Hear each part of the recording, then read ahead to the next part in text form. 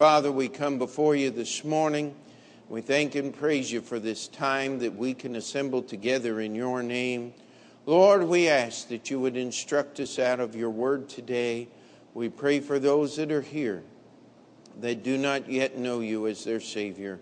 Lord, that you would open their eyes and let them see the wonders in your word and simply believe as a little child. Lord, we pray for those who are saved, that we would have our eyes opened as well to see that we are a needy people, that we need your power and your strength and your ability to live for you this week. We ask you to do your work in our midst that we may bring glory to your name through Jesus Christ our Lord. It's in his name we pray. Amen. You may be seated. This is the Sunday before the 4th of July. How many of you are glad that you're an American today? Would you just lift a hand? And just how many of you are American citizens that were not born here? My hand's not up, but there's a good number of us today. You know, America is one of the greatest strengths and greatest wonders of this country is that people can come here from anywhere and be a part. That does not mean this country's perfect, and this sermon and by no means is going to be an apologetic for the United States of America this morning.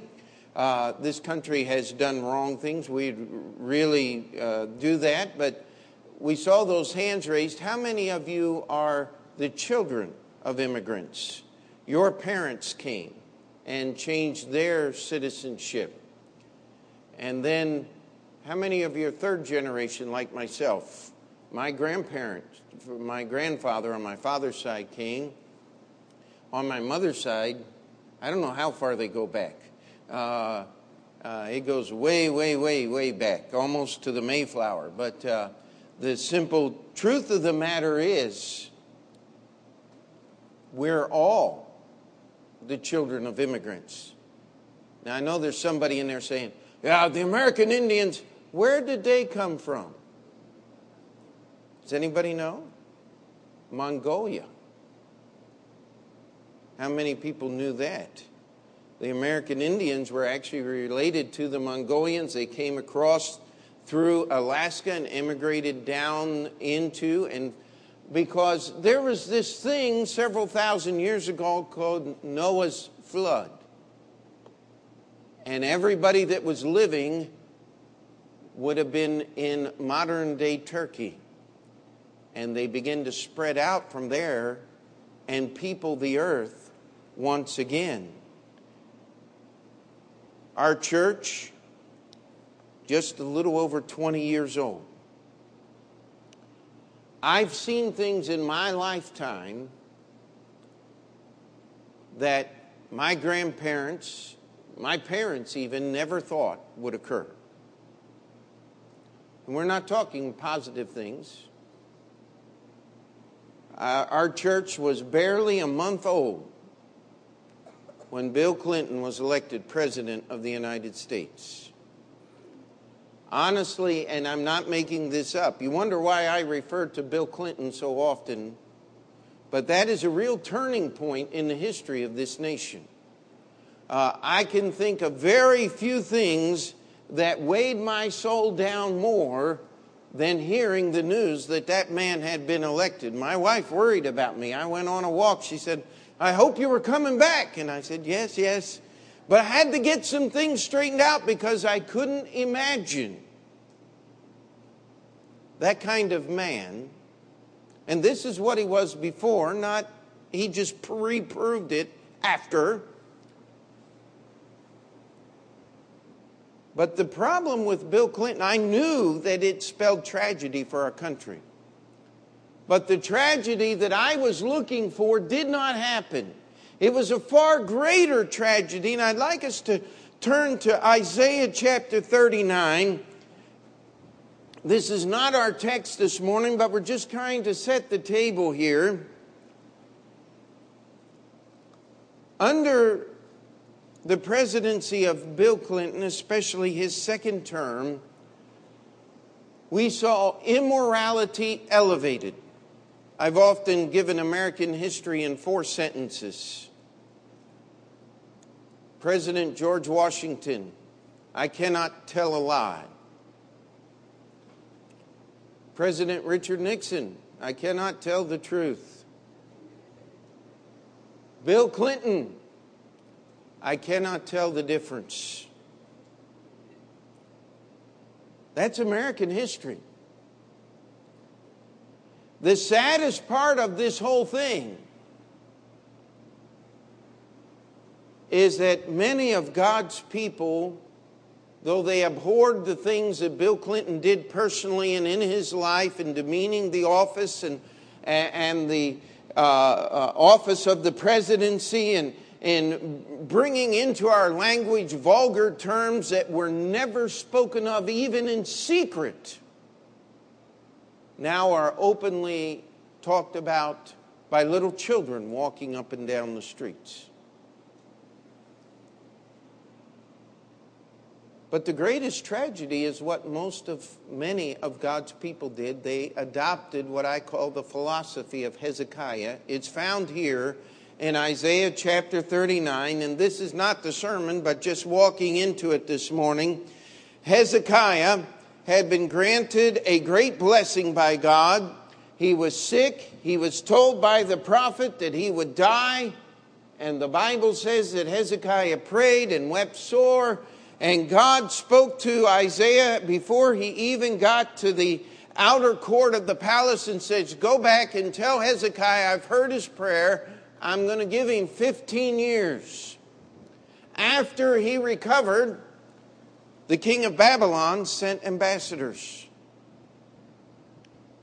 And instead of Hezekiah taking them to the temple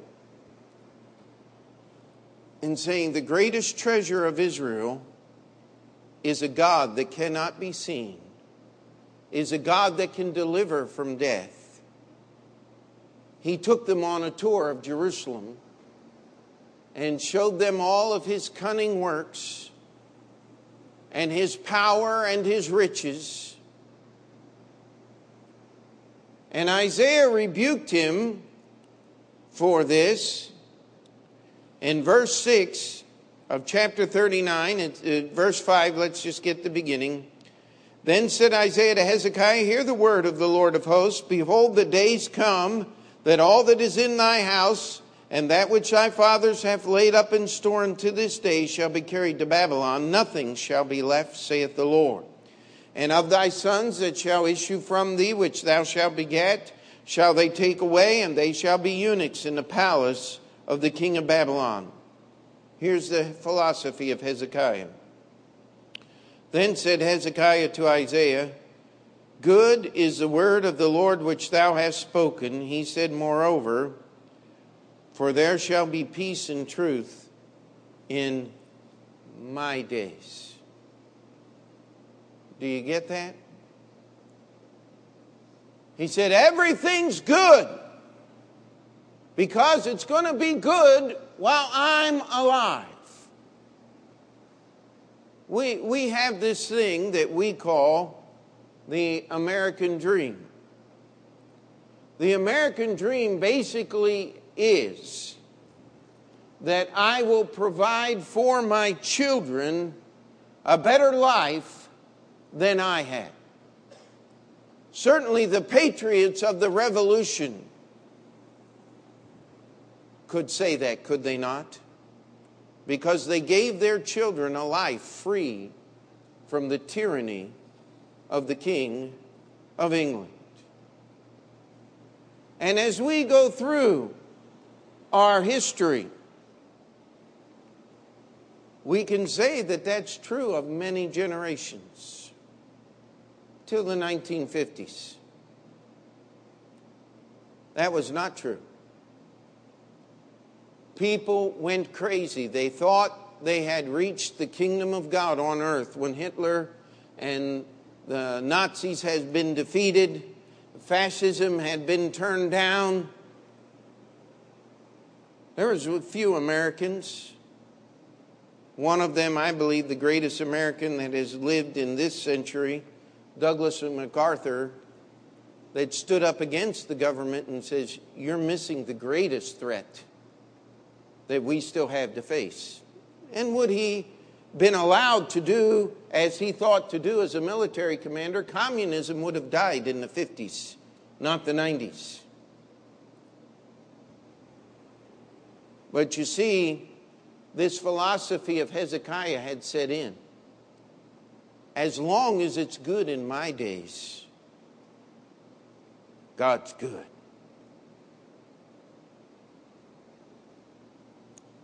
When Jesus started his church, let me tell you something, it was not good to be a Jewish person. They were slaves of Rome. It would be a few years later, after Christianity was recognized for its own religion, that they would be marched into the Colosseum and the circus at Rome and slaughtered by the tens of thousands. I believe it was the Edict of Diocletian that completely depeopled areas of the Roman Empire because of their faith in Jesus Christ.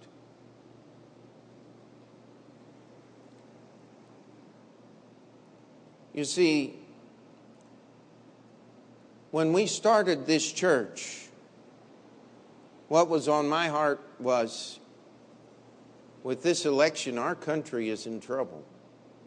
I never dreamed that 20 years later we would still be here as a free nation. But we are.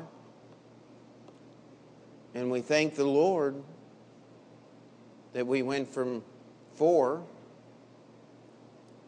to what you see here this morning, and others getting ready to start a new church in Brooklyn, seeing God do some incredible things in these dark days. See, I had to get some things straightened out. I thought it was all over. But God said, what do you believe in? Well, of course I believe in the Bible. Amen? Well, where's the answer? Oh,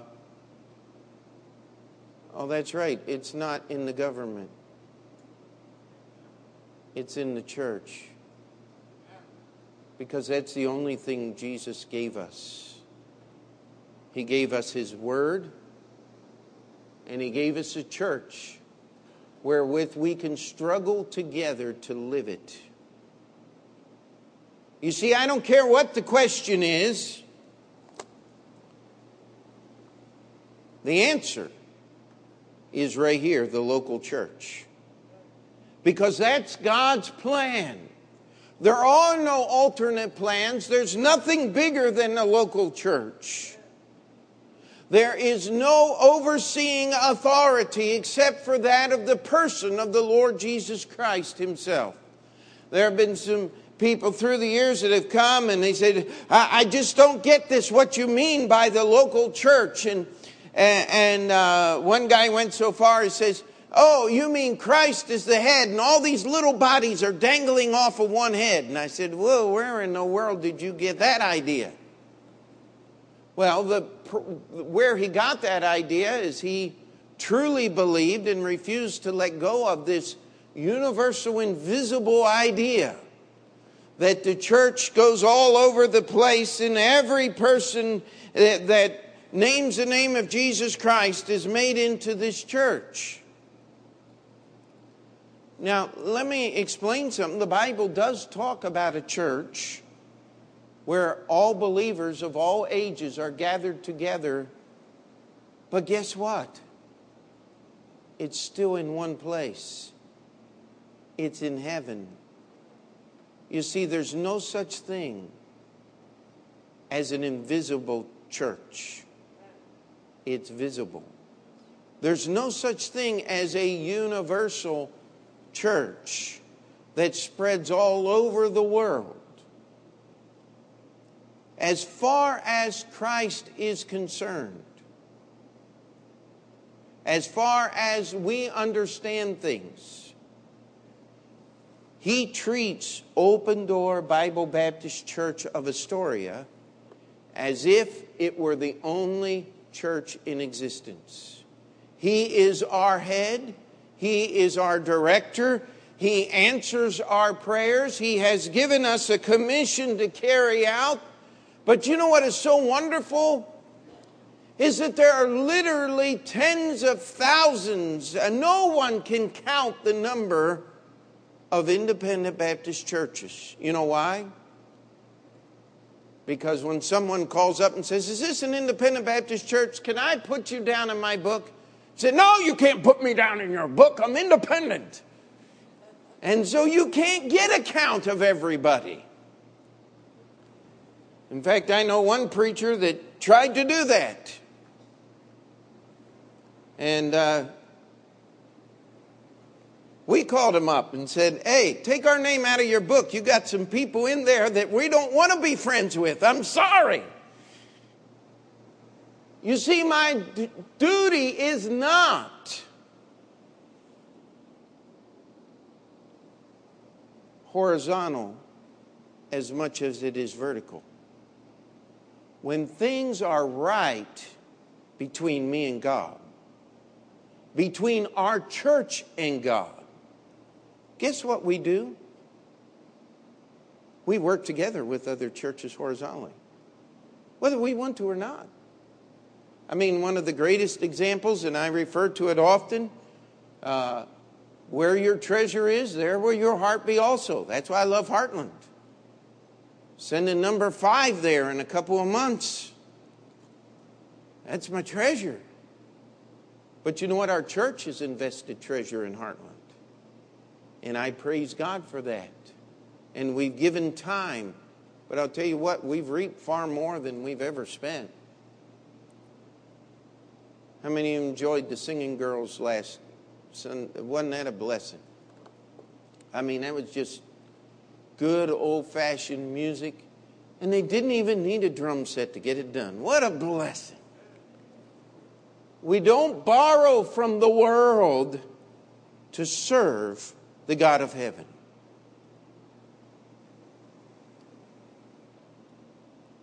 But what we're trying to do is live in obedience to God's word in and through His church.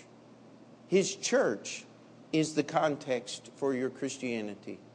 And I've titled this sermon, "Please Bless America Again."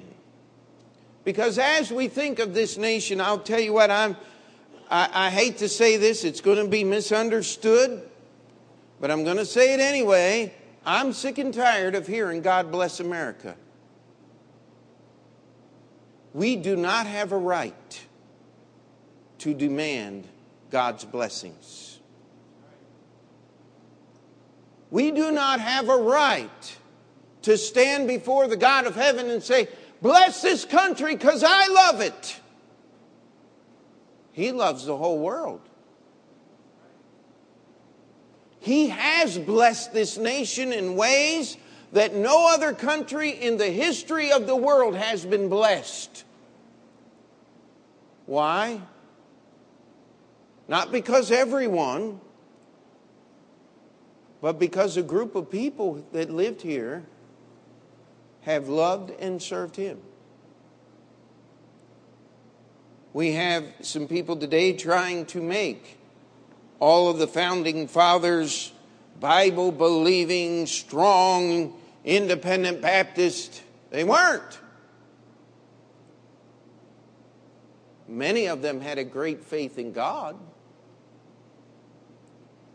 And I love the story of George Washington being baptized by his personal chaplain, which was the founding pastor of the First Baptist Church in Manhattan named John Gano. They have the picture of Washington's baptism in the Potomac River in the rotunda of the Capitol building.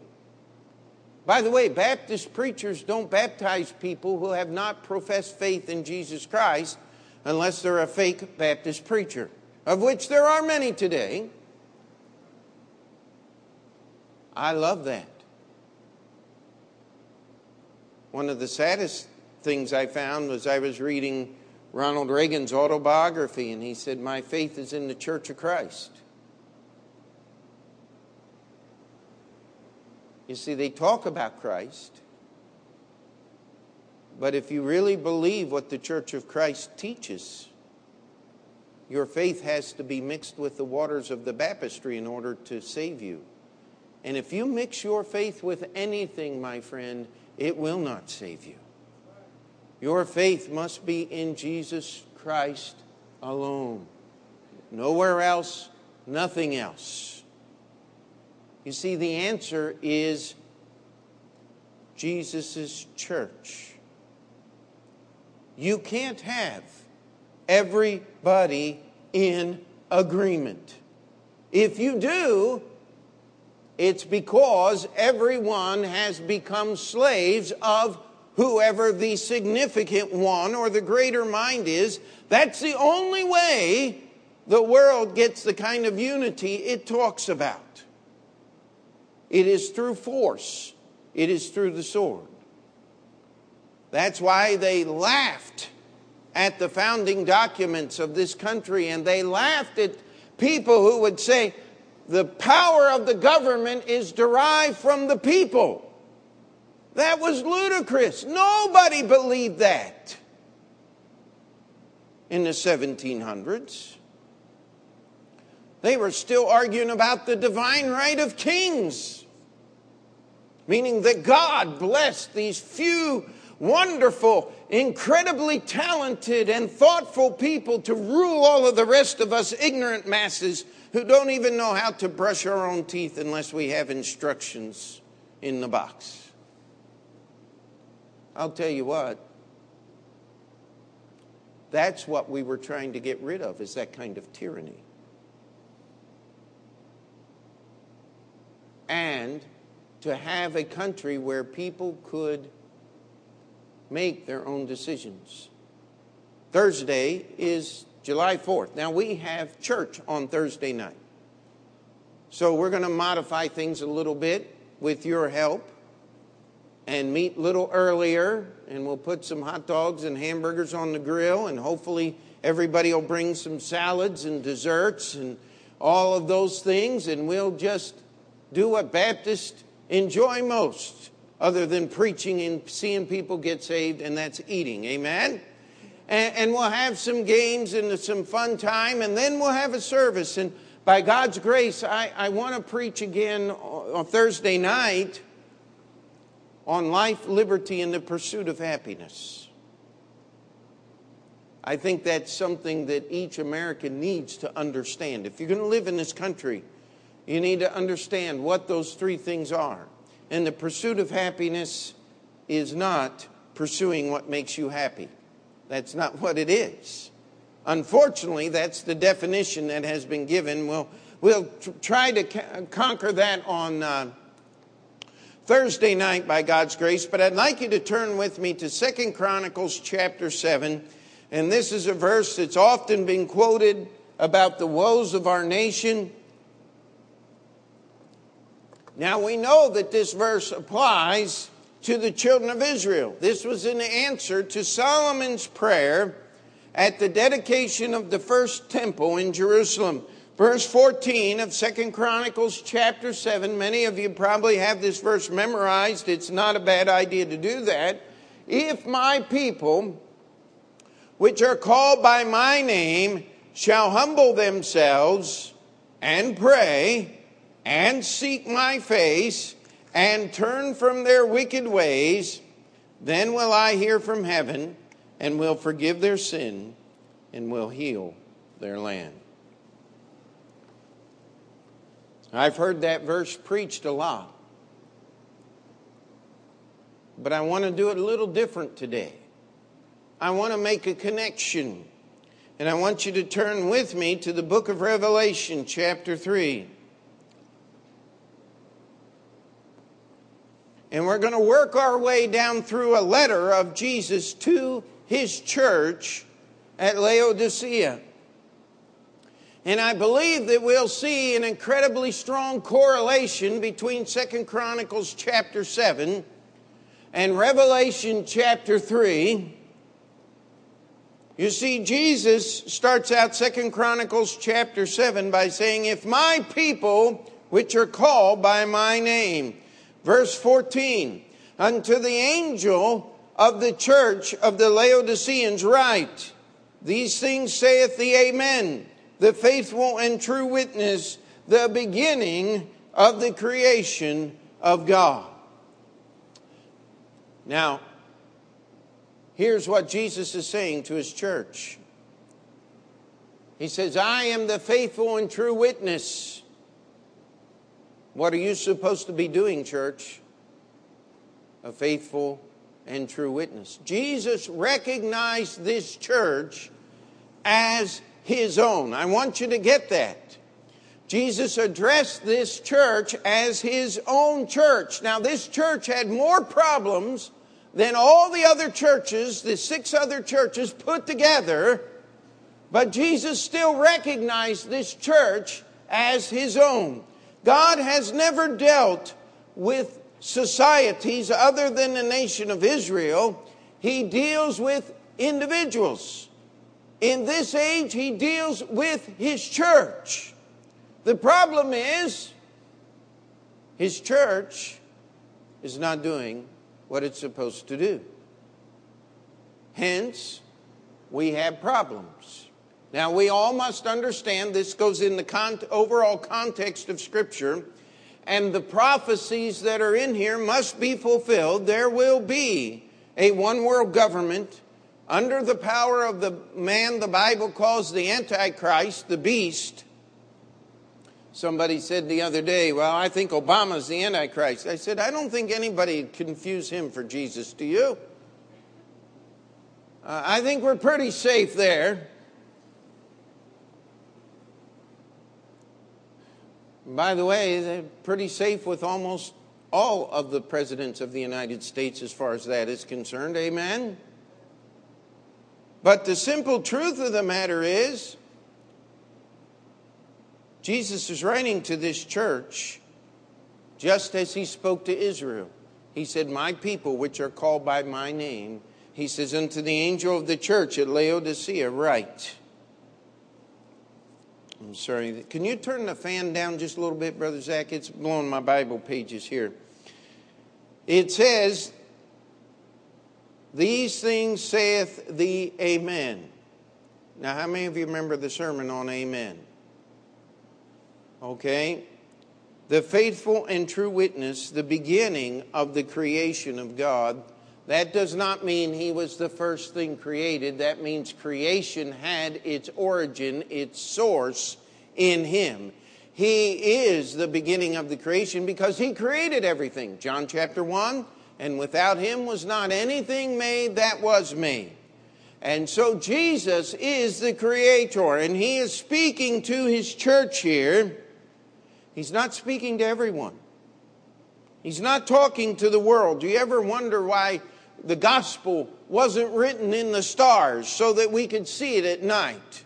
Or it's not printed in the sky by angels during the day? Or printed in the rocks of the mountains and written with the trees of the forest? It's because that's not the way God intended to get his message out. In the Old Testament, he used his people, Israel.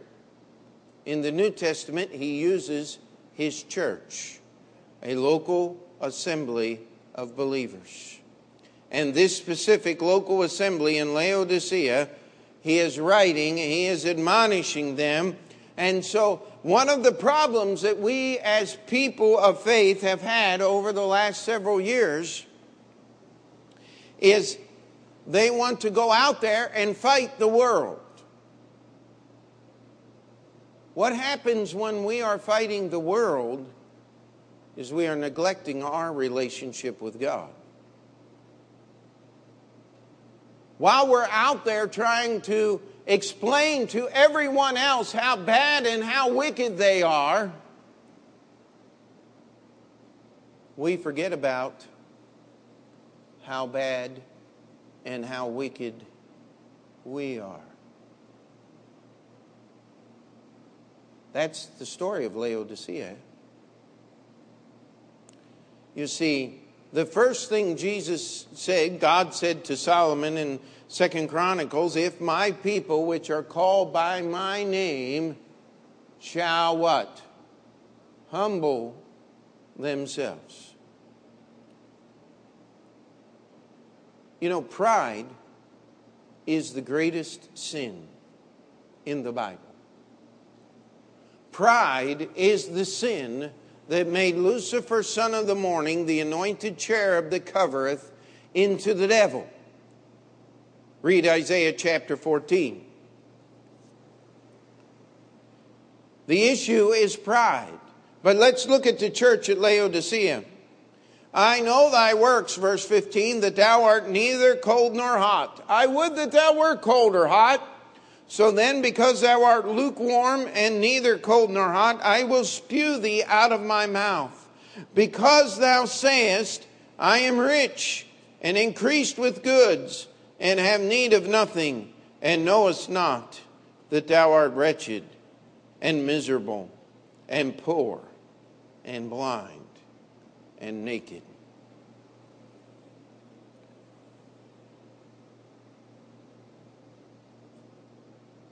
We want to think good about ourselves.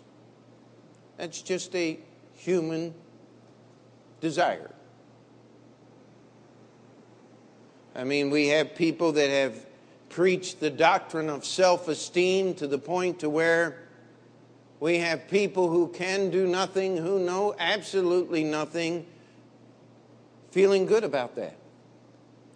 That's pretty scary now, isn't it? We can no longer play competition sports because somebody has to lose, and that would demean their self-esteem.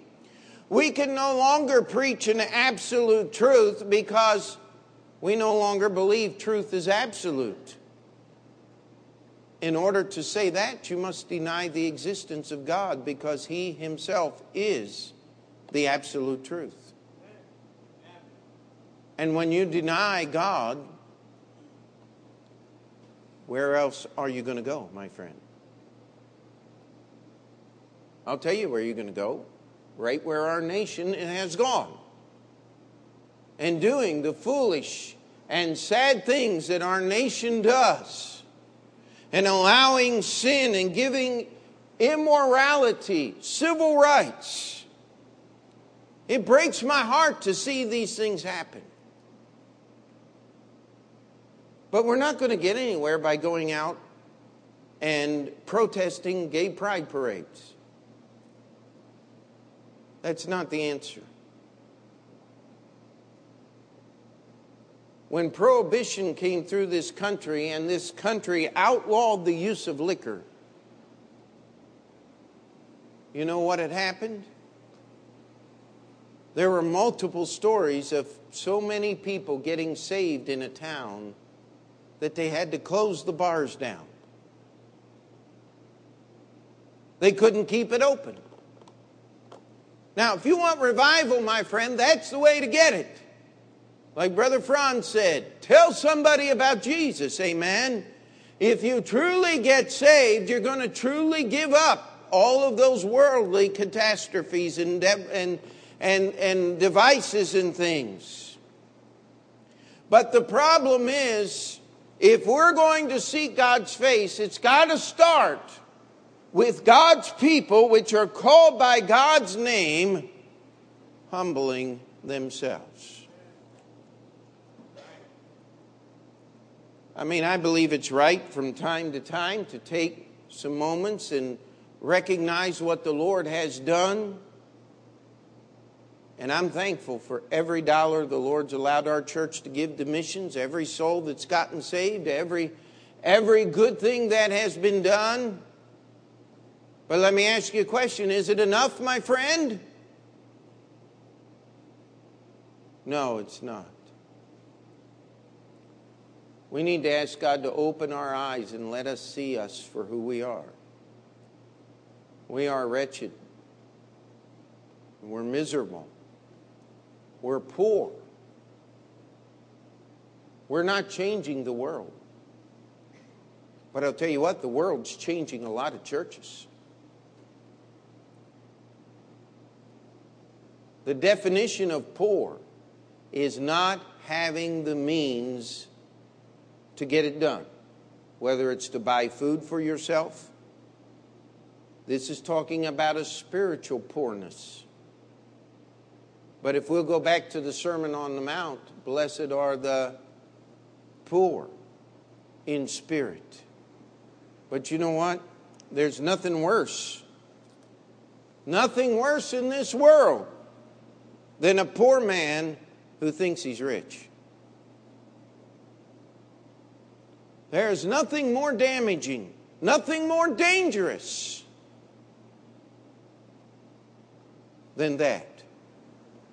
Or a blind person that thinks they can see. I mean, that's dangerous, is it not? Bad things are going to happen, especially if you get behind the wheel of an automobile. And you think you can see, but you cannot. You see, the first thing is to humble themselves. And Jesus condemns this church at Laodicea for its pride.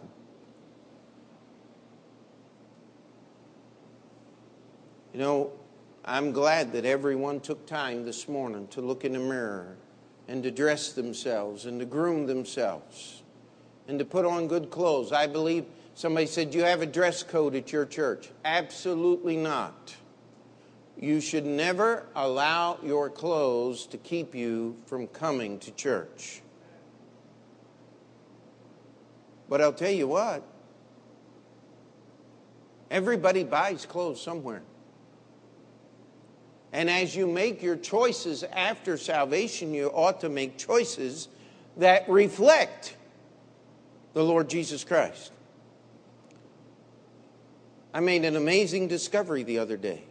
And this is going to sound silly to most of you, but I found out that you can pay $100 for a pair of blue jeans. I never knew that. One of my daughters said, "Hey, they got a pair of jeans online here for $100 or something like that." Maybe it was even more. And I'm sitting there, that's ridiculous. Why would I have a $100 pair of jeans when I could buy a suit?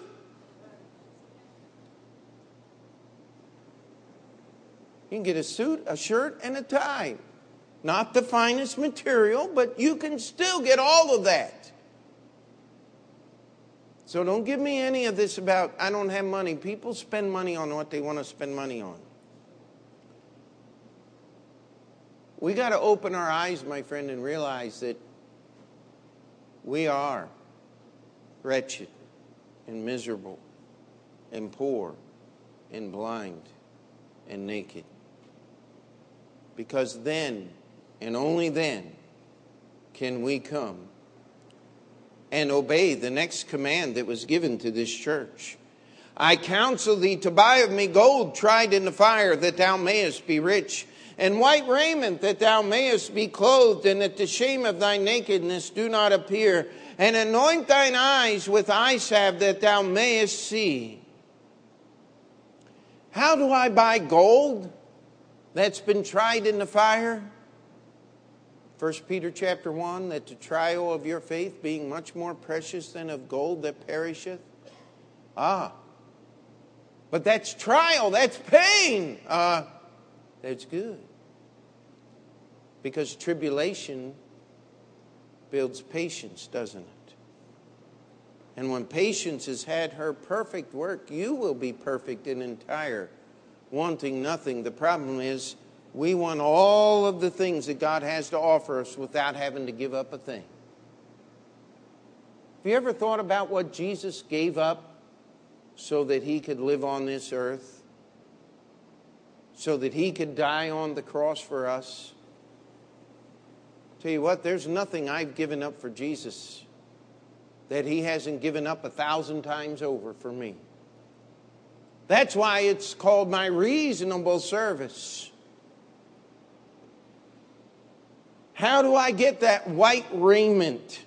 Read the rest of the book of Revelation. The white raiment that the saints are arrayed in is the righteousness of Jesus Christ. You can't get that on your own. I don't care how much good you do.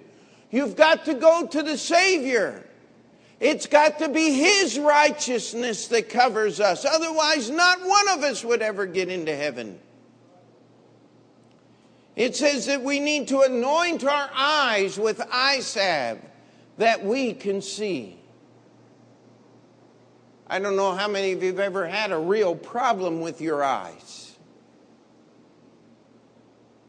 where you can't see through that eye. And then the doctor does what needs to be done. Remove the article that is stuck in your eye, or heal the disease and clean that disease out of your eye, or even just give you a pair of glasses that you can put on. I never will forget the first time I put on glasses. The doctor said, "No, these aren't too strong, but they'll help you see a little better." Wow, this is a beautiful world in which I live. When I had my first eye test, they said at school, read the first letter at the top there. I said, "What letter is that?" The biggie at the top of the chart had disappeared in the 5th grade, and without help, I have not been able to see it since. But I'll tell you what, I praise God for the help. How many of you remember the first time you came to this church and you thought I was a raving lunatic? And now you say amen, so you've become one too, amen. Say, that scares me, preacher. Are you trying to brainwash me? Well, the best way I know how to put it is, you get enough of this word in your brain and it'll be clean, amen. And that's what we all need, is a clean brain. You see, we can't see as we ought to. He gave instruction. He said, "I want you to pray and seek my face." Matthew chapter 6, verse 33, "But seek ye first the kingdom of God and His righteousness, and all these things shall be added unto you." You want God to bless this country? Well, then you need to join with me and start seeking first the kingdom of God and His righteousness. And God will hear those prayers. Here's the hardest one. Turn from your wicked ways. But Pastor, Elvis sang hymns. I've had people tell me that. He also died of an overdose of drugs. You want to do that too? We don't go to the world. There's nothing there for the Christian. It's all an imitation. It's a sham. It's a lie. Everybody wants to think good about themselves. But broad is the way. Wide is the gate. Wide is the gate that leadeth unto destruction. Wide is the gate and broad is the way which leadeth unto destruction, and many be that go in thereat. It's a narrow gate, a straight gate. It's a narrow way that leadeth unto life. And the only way you can enter that gate, the only way you can walk that way, is by faith in the Lord Jesus Christ. You see, I'm glad it doesn't stop there. If my people, which are called by my name, shall humble themselves and pray and seek my face and turn from their wicked ways. What does it say? Then will I hear from heaven and forgive their sins, and I will heal their land. Let's see if the correspondence continues. Verse 19. As many as I love, I rebuke and chasten. Be zealous, therefore, and repent. Behold, I stand at the door and knock. If any man hear my voice and open the door, I will come into him and will sup with him and he with me.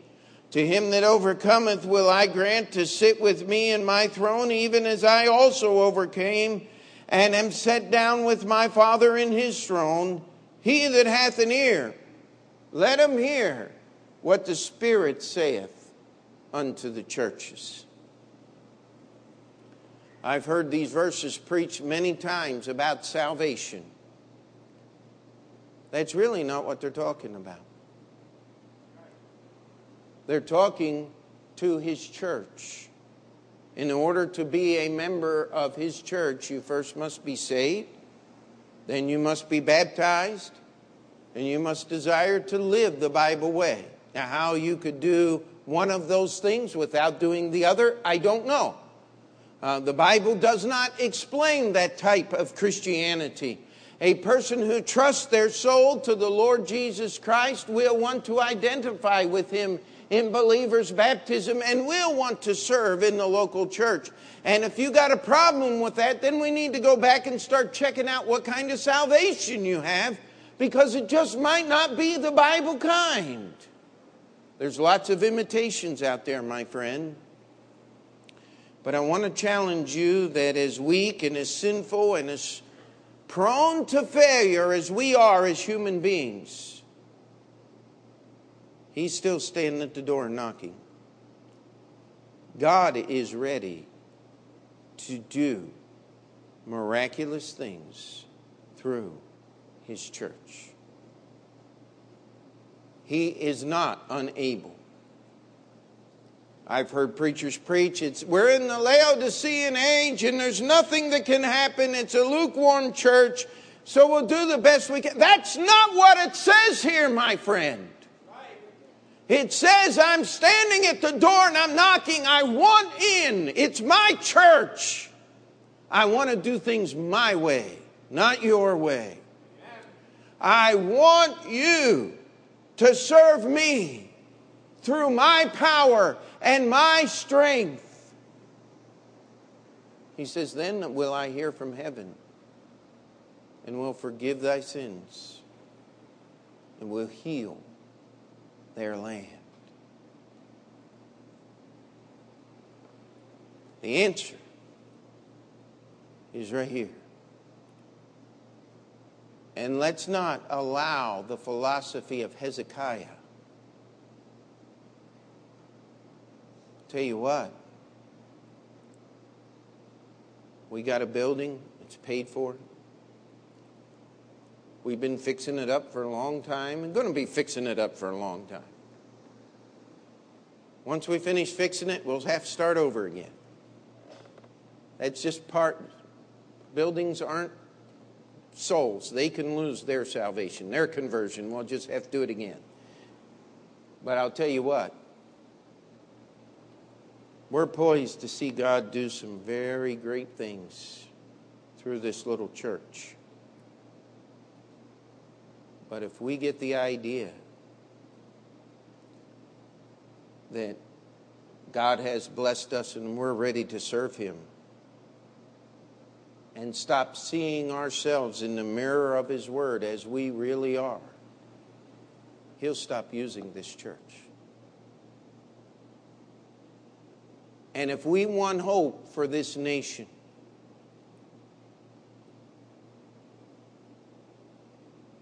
revival does not happen in the world. It happens in the church. And a revival that doesn't see people added to his church is not a biblical revival. And we want no part of that. I'm not interested in phenomena, my friend. I just want to see people get saved. I don't want the miracles on 35th Street to stop. But that's not going to happen until we, as a church, humble ourselves. What's the next one? And pray. Do you know our prayer meeting is the least attended meeting of our church week? If we want God to bless us, we're going to have more people show up for prayer meeting. That's all there is to it. And seek my face. When is the last time your future decisions were based upon seeking the face of God? You say, but you don't understand. I got a horrible situation, and if I just take this promotion, of course it means I can't be in church as much as I should be. Things would be so much better. No, they won't. They won't be better until you seek His face, until you seek His kingdom and His righteousness. Turn from your wicked ways. What is your wicked way? Every one of us has one or more. Maybe it's a temper. Maybe it's cynicism. Maybe it's selfishness. Of course, every sin in the world is related to selfishness. Selfishness is really just another word for pride. Me first. Every one of us do these things. Someone say, well, Pastor, I've seen you. Well, hey, I'm a human being too. I don't claim perfection. When I preach a sermon, guess who I'm preaching to? If I can't preach to me first, why should I preach to you? This is a place where we struggle together to be obedient to the Word of God. That's how we buy the gold that was tried in the fire. That's where we get that white raiment. That's how we anoint our eyes with eye salve so that we can see and open that door and let the Savior come in and commune with us. And better than that, we with Him. It goes both ways. And it says that He'll sit us in His throne, even as the Father has set Him in His throne. The Father's throne.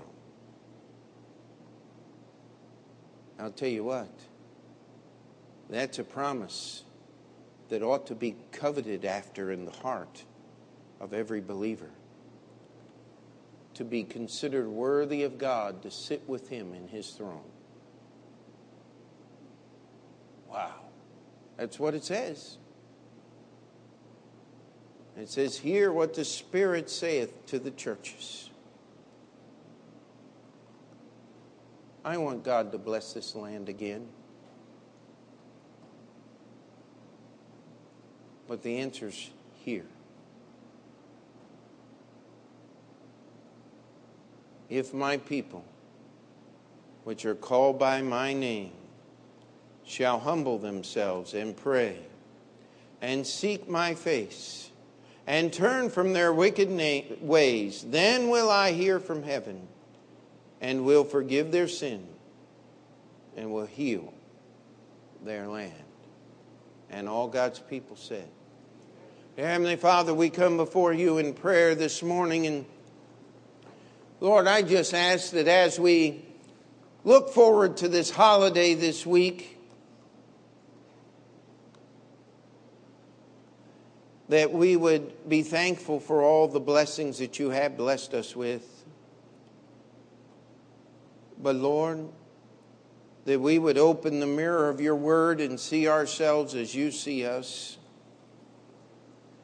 And we'd be able to admit and realize and understand our great poverty. But Lord, we do more than just understand our poverty. We would come to you and buy the true riches. That we would purchase that raiment by obedience to your word, which is the righteousness of our Savior. That, Lord, we would read your word until our eyesight were healed, that we would see and understand things as you would have us to. Lord, that we would be able to enjoy that communion with you and you with us. Please, dear Lord, work in hearts today. It's in Jesus' name we pray. Amen. Let's stand together.